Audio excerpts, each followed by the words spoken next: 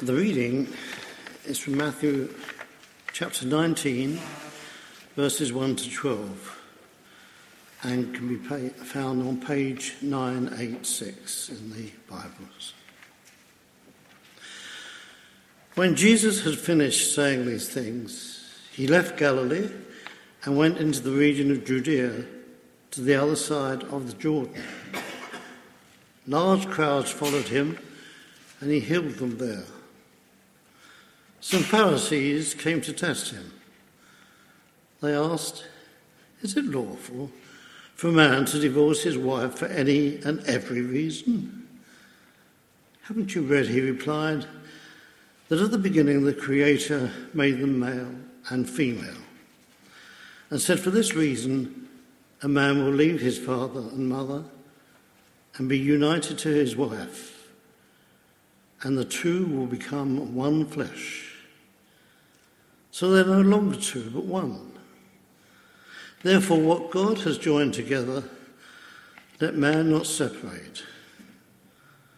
"Why then," they asked, "did Moses command that a man give his wife a certificate of divorce and send her away?"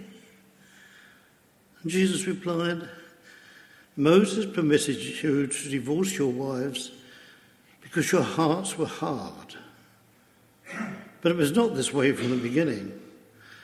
I tell you that anyone who divorces his wife, except for marital unfaithfulness, and marries another woman, commits adultery." The disciples said to him, "If this is the situation between a husband and wife, is it better not to marry?" And Jesus replied, "Not everyone can accept this word, but only those to whom it's been given. For some are eunuchs because they were born that way, others were made that way by men, and others have renounced marriage because of the kingdom of heaven. The one who can accept this should accept it." This is the word of the Lord. Thanks be to God.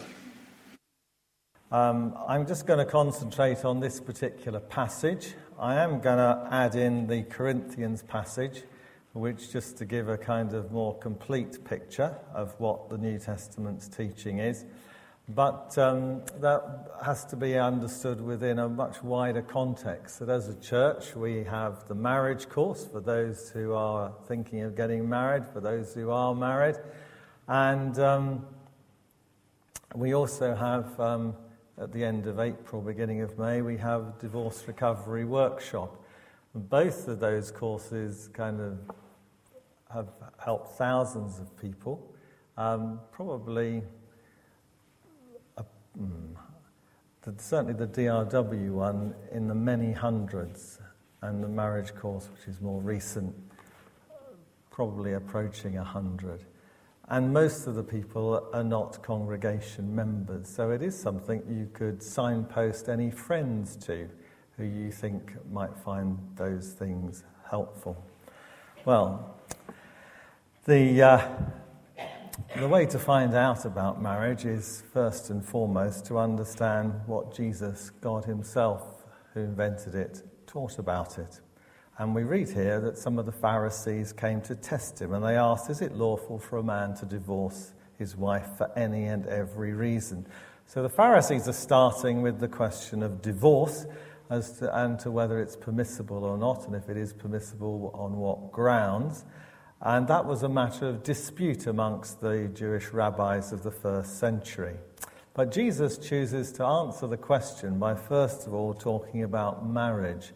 Who is it for, and what is it for? And then he tackles the question of divorce, and then finally he addresses the surprise, possible cynicism, of the disciples who are still learning. So, first of all, who is marriage for?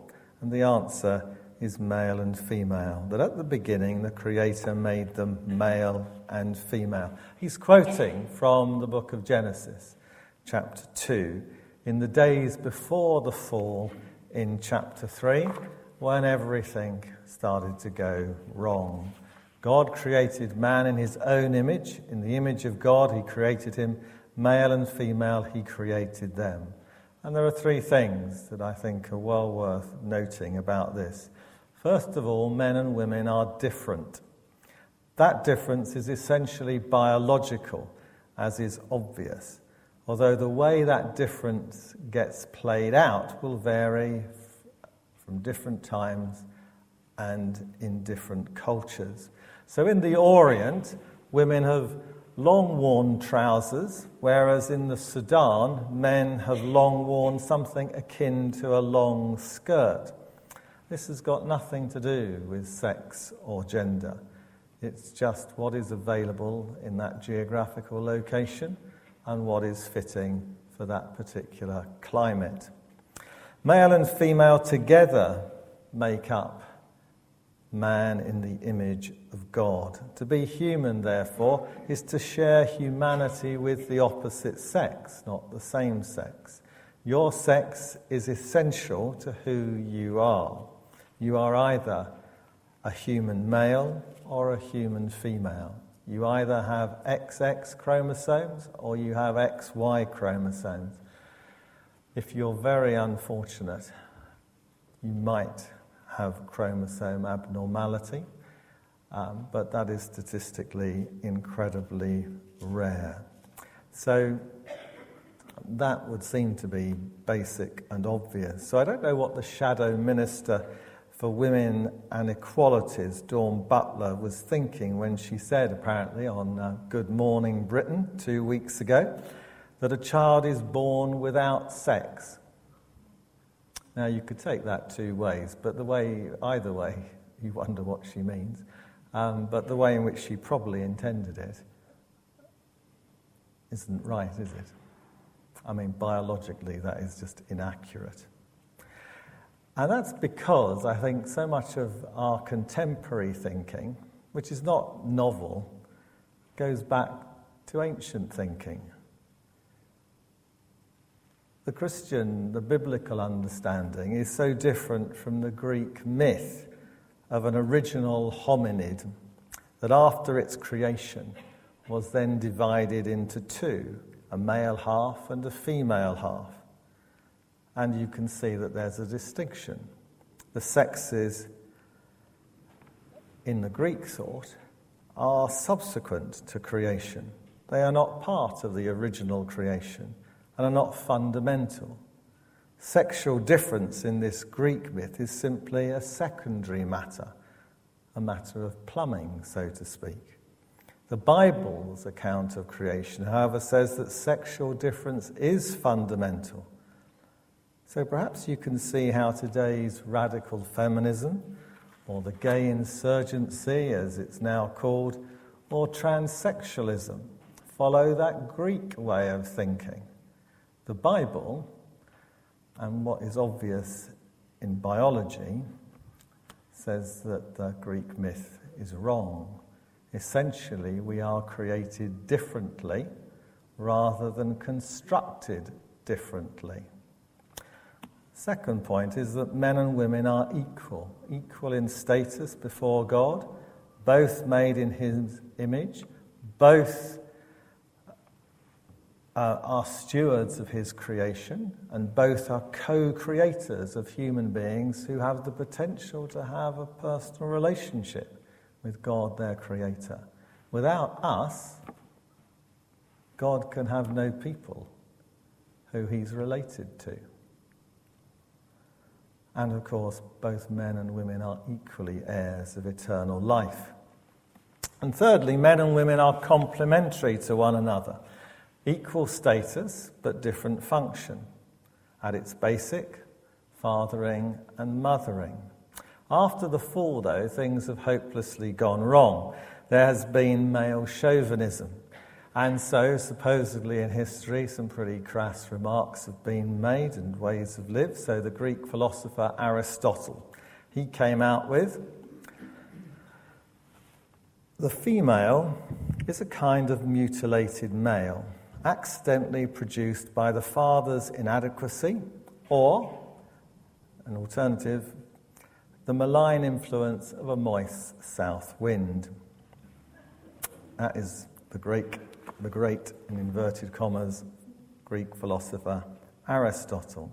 And quite rightly, in the last century, feminists have fought back, like the rather sad Germaine Greer, who writes, "Women should not enter into socially sanctioned relationships like marriage, and that once unhappily in, they ought not to scruple to run away." So contrasting views. Neither very happy views, neither views which actually work out in practice terribly well. But how are men and women to relate in marriage? Well, listen to this. It's how a feminist came through experience to what Christians might call loving responsibility or biblical headship, the complementarity of marriage. He writes, but his wife also shares the same view and trod the same journey. "I do not for a moment believe that men are superior to women, only different. To me, one of the God-given joys of this life is the radiant, forever intriguing, complementary difference of man and woman, not just superficially sexual, but deep and awesome. Man and woman are equal, yes, but equal in importance and value, and not, thank God, identical. Equal in importance as a nut and bolt are entirely equal in importance without being identical, and doing a job together that neither two bolts nor two nuts could do, holding something together." They're the words of Sheldon Vanauken, who was a famous feminist. Writing in the late 60s, he invented the words sexist and sexism. But in 1984, he wrote an essay entitled Second Thoughts on Women's Liberation. He had changed his mind. This was after his wife, also a strong feminist, had changed her mind near the end of her life as she read the writings of the Apostle Paul. After her death, he came to realize that, and I quote, "I had exercised a sort of headship in the sense of the initiatory or leadership role that was accepted, even desired by her without either of us being aware of it. Such headship is, of course, not being a boss, which is the debasing of headship, as clinging vinism is the debasing of wifely response, but it is initiating and leading. I concluded that its existence left me wondering whether, despite all feminist denial, such a relationship were not inbuilt in creation and effectively denied only at heavy cost to love. Our model for marriage is actually Christ's relationship to us, the church. And through marriage, we also gain greater insight to appreciate the divine-human relationship. As Christ is the head of the church, so the husband is head of the wife. And we're talking having her best interests at heart, loving sacrificial leadership. We're talking gentlemen. We're talking strength with kindness. What is marriage? Our second question. For this reason, Jesus says, and he's quoting from Genesis 2:24. In other words, he's endorsing what God's ideal was before anything went wrong in chapter 2 of Genesis, and it went wrong in chapter 3. For this reason, a man will leave his father and mother and be united to his wife, and the two will become one flesh. So they are no longer two, but one. Therefore, what God has joined together, let not man separate. Well, let's unpack it and try and apply it. A man will leave his father and mother. We know, because I've mentioned it a few times, I think, that weddings in Church of England churches have to take place between the hours of 8 a.m. and 6 p.m. So if you turn up, if you've got a wedding booked for 5 p.m. and you turn up an hour late,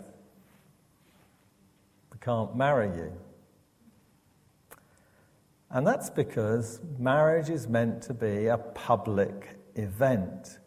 The community is meant to have the opportunity. And whether you like it or not, anybody can turn up to your wedding. They can turn up to church. They have open access to it. Of course, they don't have a right to turn up to your reception, but they can turn up to the service because marriage is a public event in where society is seeing a new social unit created. And they are to witness it. Before we're married, our primary relationship is to our parents. On our wedding day, in a formal sense, our primary human relationship is transferred to our spouse. They become the most important relationship in our life. Parents have to let go and hand over, carrying on loving and supporting, but not interfering. It's also telling the rest of the community that X and Y are no longer on the marriage market, and so similarly, others are not to intrude upon that relationship. In fact, society should do all that it can to foster their married life together, because it will provide stability and the best role models, on average, for the next generation to be brought up. Incidentally, notice that this definition of marriage is of a man and his wife, that is, a woman. So think what it excludes. It rules out polygamy, one man and many wives, not to mention many mother-in-laws, should the idea have any momentary appeal to you. It also rules out polyandry, one woman with many husbands, which has apparently rarely exist in history, but I can't imagine that too many of you women have that fantasy in mind. It also rules out homosexuality and lesbianism because it is a relationship between a man and a female. It is a heterosexual relationship. It's a monogamous heterosexual relationship. Then we read, be united to his wife. In the authorized version of the Bible and in the old prayer book service for marriage, you have the word cleave here, which rhymes nicely with leave, cleave, become one flesh. But cleave is, if you go back into the original Hebrew, it is the word for glue. So in the nicest possible way, this means that a couple are stuck with each other. So not only is marriage meant to be an exclusive, monogamous, heterosexual relationship, it also is meant to be a permanent one. The state of the relationship will naturally have its ups and downs, good and bad, better times and worse times. But with that commitment to marriage and accountability to Christ, relationships can always improve if both partners will it to. So leave, cleave, and become one flesh. There is a unique physical expression for a unique social and spiritual relationship. Sexual intercourse enables the physical expression of that union, which means, of course, that if you engage in premarital sexual intercourse, then you have nothing left of a unique nature to express a unique relationship.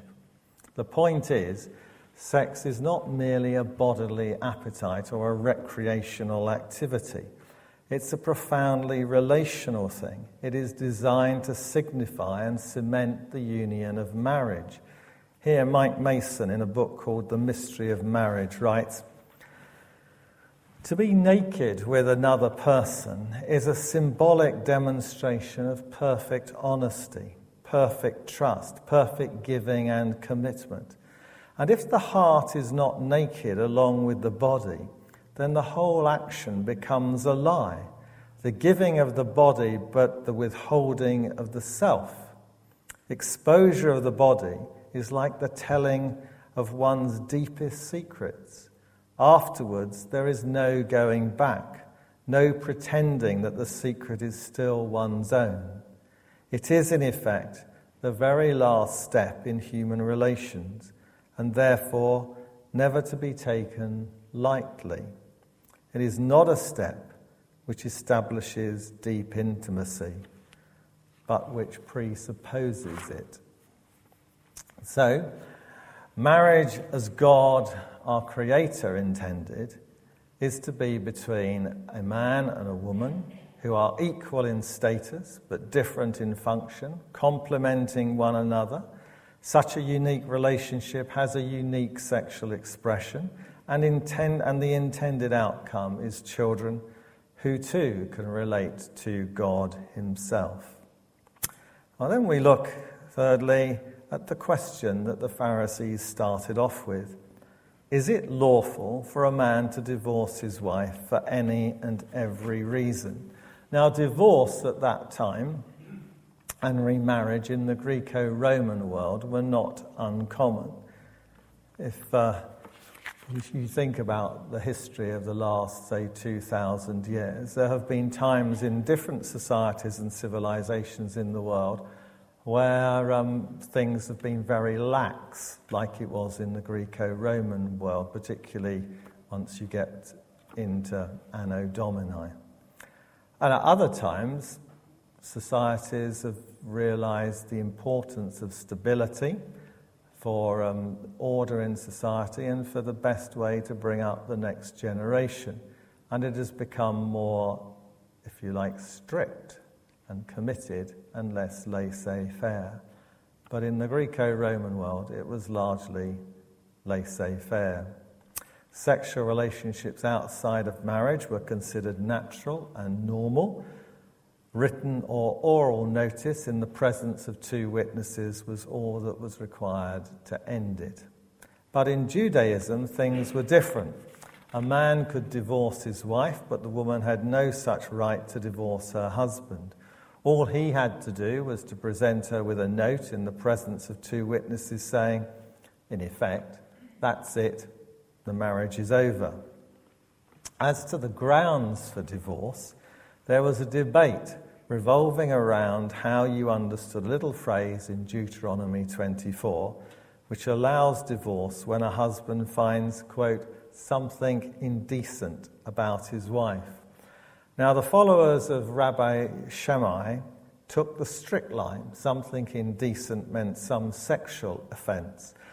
The followers of Rabbi Hillel took a very permissive line. The husband could divorce his wife for any and every reason. Hence the question that the Pharisees ask here.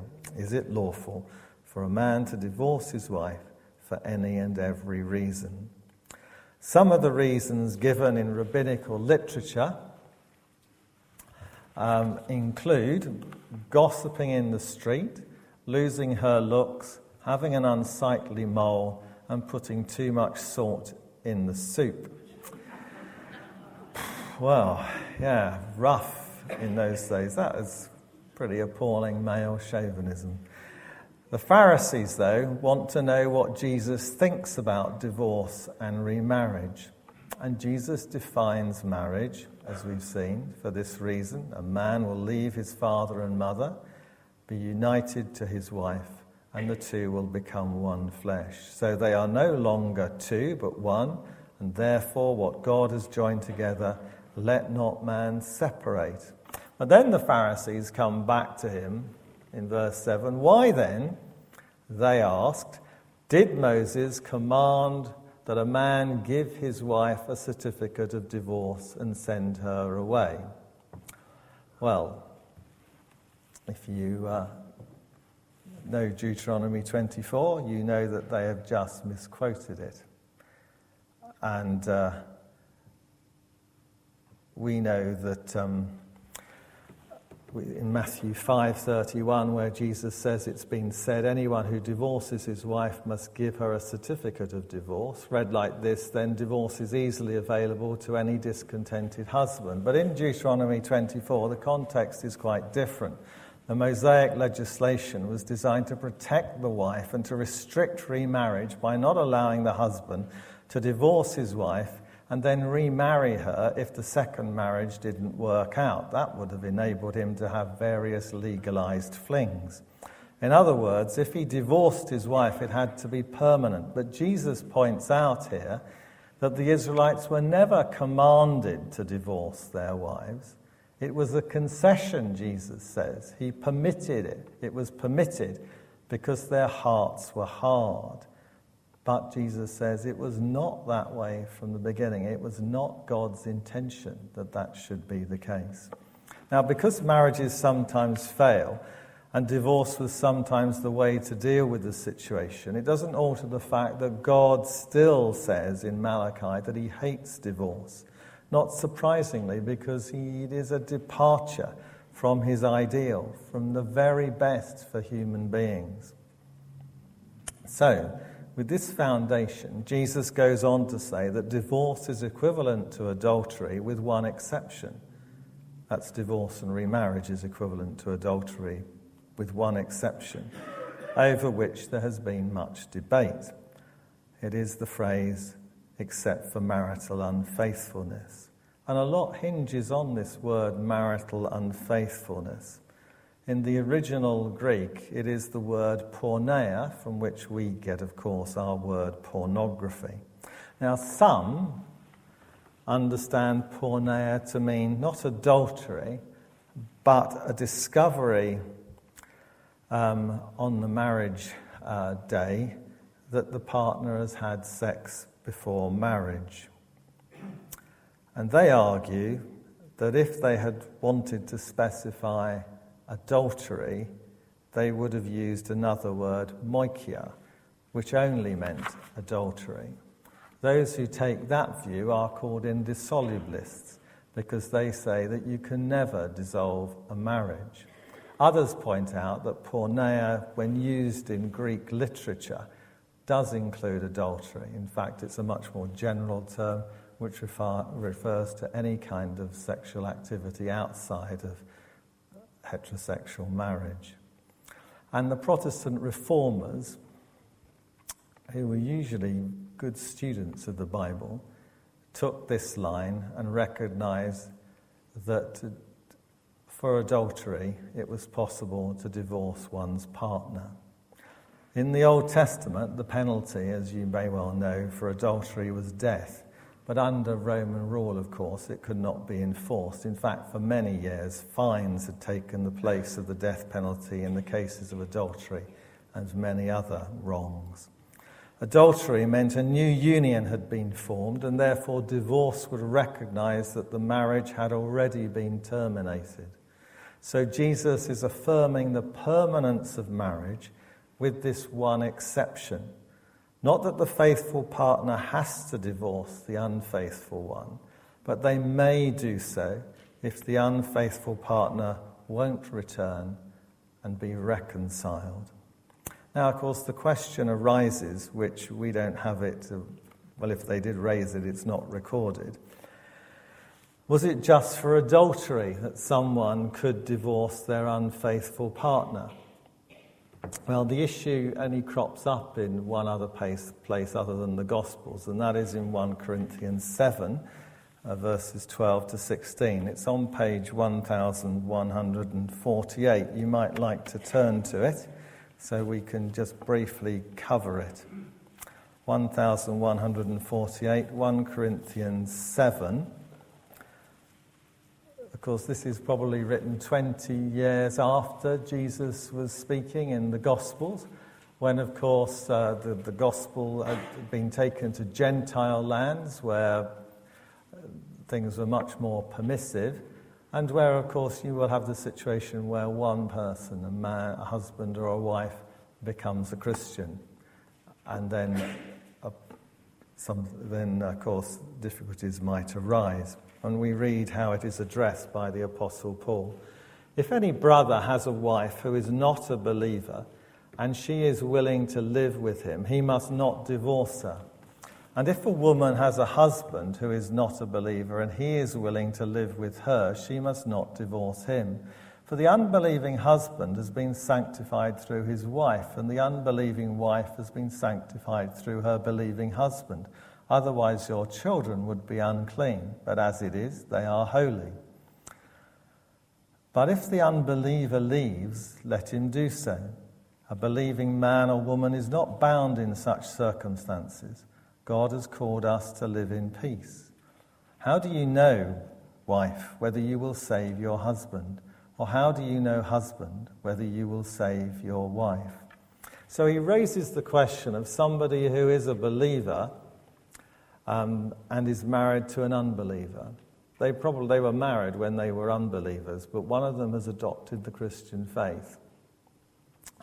And that was probably a very common problem there in that first generation of Christians. Many a situation would have arisen where one partner gets converted. What are they to do then? Well, Paul says that if the unbelieving partner is willing to live with them, then they shouldn't divorce them. You never know. You may well, by the example of your life and by the explanation of the gospel, enable them to embrace the faith too. But if someone is married to an unbeliever and the unbeliever leaves them, then he says they are not bound in such circumstances, verse 15. So, taking those two, what Jesus says in the gospel and what Paul says in his letter, we realize that divorce is regrettable but allowable. The principle of one flesh is jeopardized by adultery, and the principle of being equally yoked is jeopardized by unbelief. Now, the question that we might ask, but they are not recorded as doing so, is this one.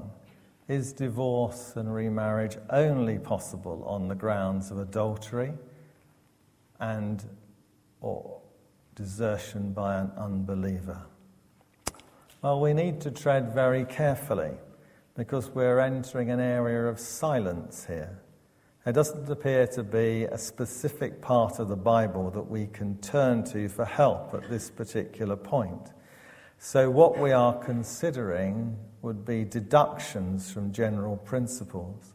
And it's in this area that Christians are likely to quite easily disagree in how some of those principles are worked out in practice.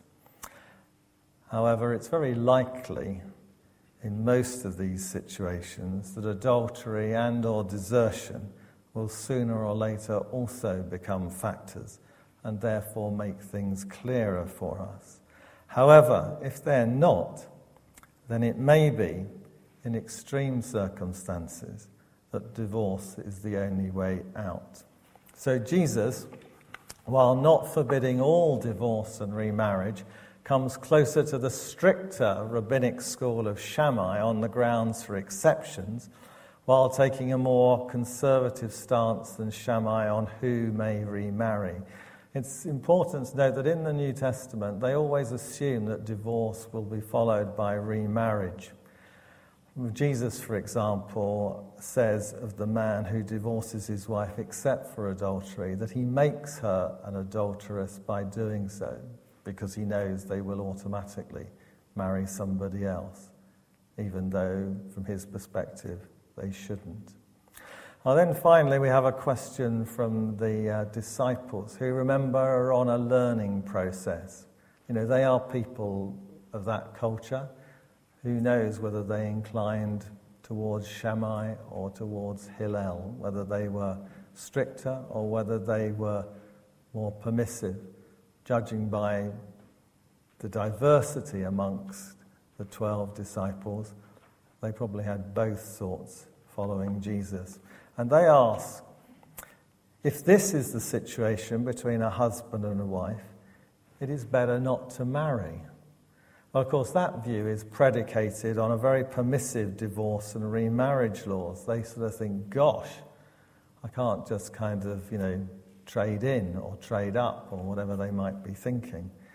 It's a dreadful view to have as a basis for understanding human marital relationships. And Don Carson, in his commentary, points out that it is a stance that fails miserably to understand what Jesus has said about the creation ordinance of marriage. It was an overreaction of theirs to what they perceived as being the strictness of Jesus' teaching. And it's also been a trait of certain kind of traditions in Christianity ever since, which elevate celibacy and downplay marriage. Jesus' reply about whether it might be better never to marry at all. Verse 11, not everyone can accept this word or teaching, but only those to whom it's been given. He is answering their question. For some are eunuchs because they are born that way, others were made that way by men, and others have renounced marriage because of the kingdom of heaven. The one who can accept this should accept it.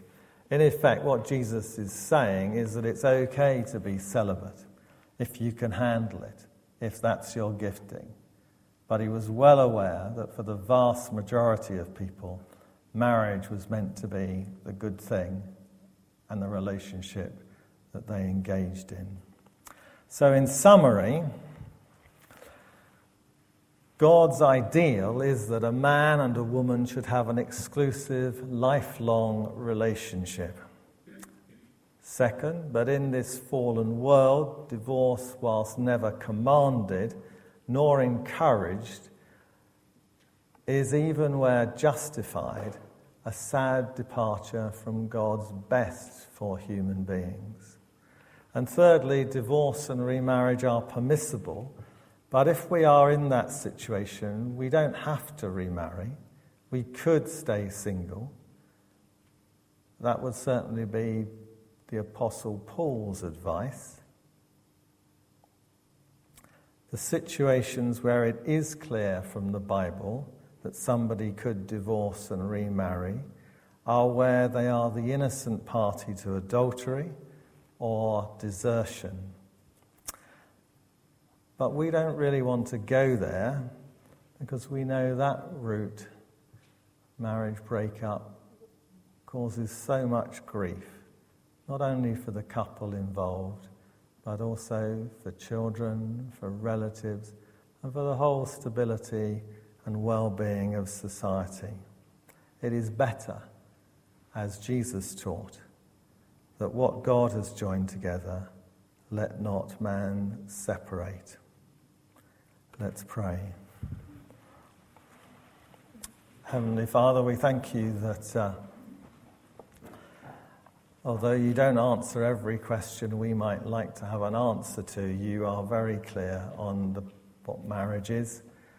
And we pray that we would have the wisdom to follow you, not to try and be wise in our own minds, but to follow you.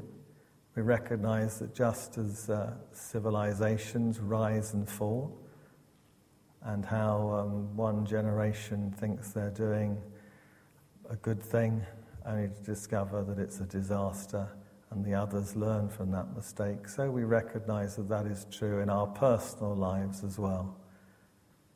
We pray that if we're married, and we may avail ourselves of things like the marriage course. If we're somebody who has gone through the grief of divorce and the pain, we pray that we might avail ourselves of the divorce recovery workshop at the end of April. We pray, Heavenly Father, that we would all be good advocates of marriage. We pray that our marriages might be good examples for the benefit of others involved and for the greater benefit of society. And we thank you, Heavenly Father, that you are also the God who recognizes that we make mistakes, who gives people a second chance, and gives people the grace and the strength to follow the wisdom that they may once have not practiced or experienced. And we pray for your presence and strength with them. Amen.